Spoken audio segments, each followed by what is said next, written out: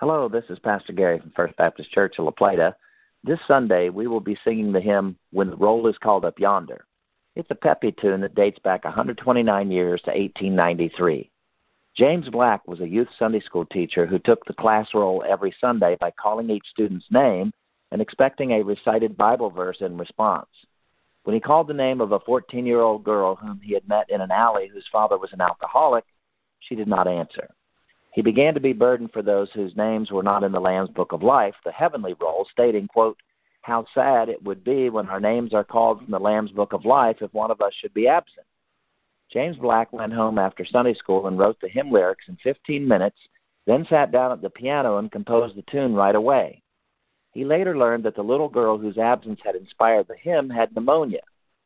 In those pre-antibiotic days, death from pneumonia was likely, and that's what happened to the teenage girl.